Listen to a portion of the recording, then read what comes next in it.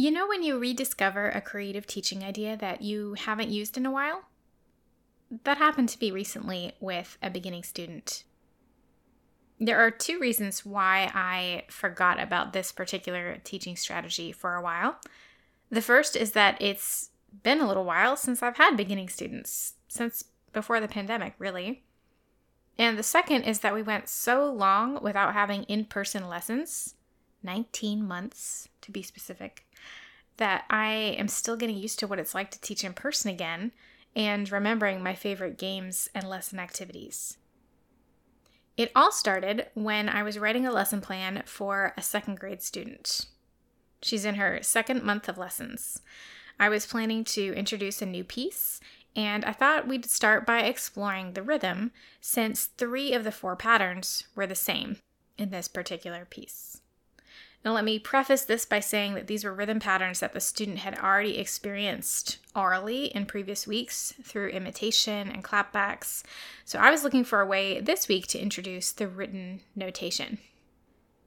My first thought was to write each rhythm pattern on a Post-it note, so we could discover together the ones that are the same. Then I would ask my student to put them in the order they appear in the new piece by listening to me play it a few times. Now, this is a fine activity, and I've used something similar to it when introducing or reviewing other pieces with other students. But then I remembered a creative teaching idea I hadn't used in a while that would be perfect for exploring the rhythm of this piece: a scavenger hunt. Back in pre-pandemic teaching days, I used to hide things like rhythm pattern cards around the classroom for my students to uncover or find. Elementary age children love this. So I decided to hide the Post-it notes around the room, on the back of a chair, the side of the piano, the edge of a shelf, and the front of a music stand.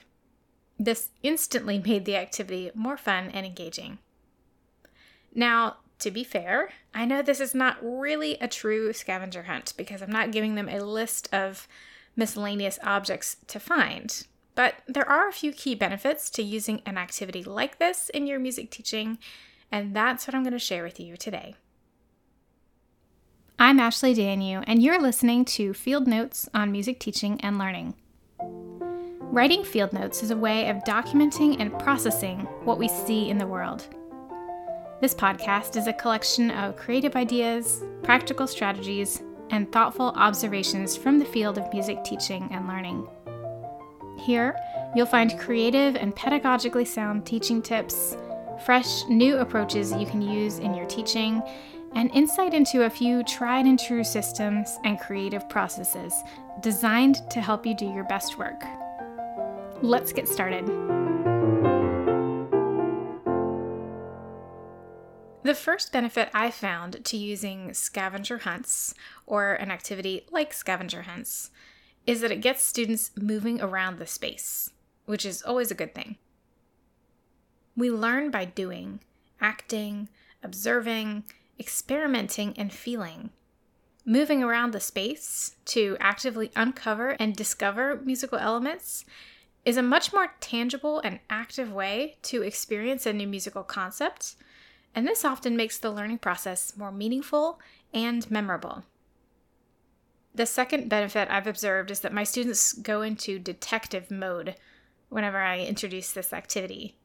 They look high and low, on the window ledge and under the piano to find whatever I've asked them to find. They are highly motivated and very focused. The third benefit is that the experience becomes a musical exploration, a journey of discovery as they figure out what's been hidden and what it means. Here's how I use this type of activity in my teaching. When planning a lesson, I try to think about unique and creative ways to prepare, introduce, or reinforce a new piece, skill, or concept. There are so many different ways to teach a new song or piece, so I try to mix up my approaches so we have a variety of activities to do together. I start with the learning goal. What do I want my students to learn or be able to do? What will a solid understanding of the concept or mastery of the skill look like, and how will I be able to assess it? How can I help them experience this new concept, practice that skill, or discover something about how the music is made? That last question helps me think about what kind of activity I want to use. For scavenger hunts or adjacent activities, I may hide 4 to 6 rhythm pattern cards, or finger pattern cards, or musical snippets around the room in advance. Sometimes we'll do this as the very first activity, but usually I wait to introduce it until the middle of the lesson. When I tell them I've hidden cards around the room, their eyes light up and they immediately begin searching. As they find each card, we tap and count the pattern, or play in the air, or use the clues on the card to discover the first part of what I call a mystery melody or a secret melody. Sometimes a scavenger hunt leads into a great improvisation or composition exercise. I might say something like, "What would it sound like if we performed the patterns in this order?" Or, "Can you make a different version?" Other times it becomes a listening activity, where I ask them to put the cards in the order they hear me play, most often based on a new piece. From there, you could easily ask the students to make their own version of the piece, perhaps playing the patterns in reverse order. The scavenger hunt activity always helps reinforce the concept of musical patterns and same versus different, though it can also reinforce things like up versus down, long versus short, steps versus skips, repeated notes, sound versus silence, and so much more. This is a very constructivist-based approach to music teaching and learning. Constructivists see learning as an active process, where learners build or construct their new knowledge and understanding by taking raw materials or building blocks, if you want to think of them like that, and then experimenting with how they fit together. Psychologist and constructivist Jerome Bruner described, "The essence of creativity is figuring out how to use what you already know in order to go beyond what you already think." There are lots of ways that you could adapt or modify this activity for use with older or younger children in group or private settings. Here are a few thoughts. 1. Use icons, shapes, or images to represent phrases of a familiar piece, song, or rhythmic chant. I've seen this done with preschoolers using the rhythmic chant, "Teddy bear, teddy bear." Have students experiment with what the patterns sound like in different orders. 2. You can also use icons or images to represent things like rhythm. I like Hazel Cobb's pie game, syllables. You can do this with solfege or musical pitches.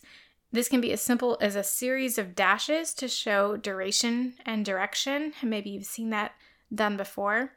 You can also do it with musical form. Have you ever seen form described as parts of a sandwich? You have your bread for the A section, and then your cheese or your meat for the middle, contrasting sections. 3.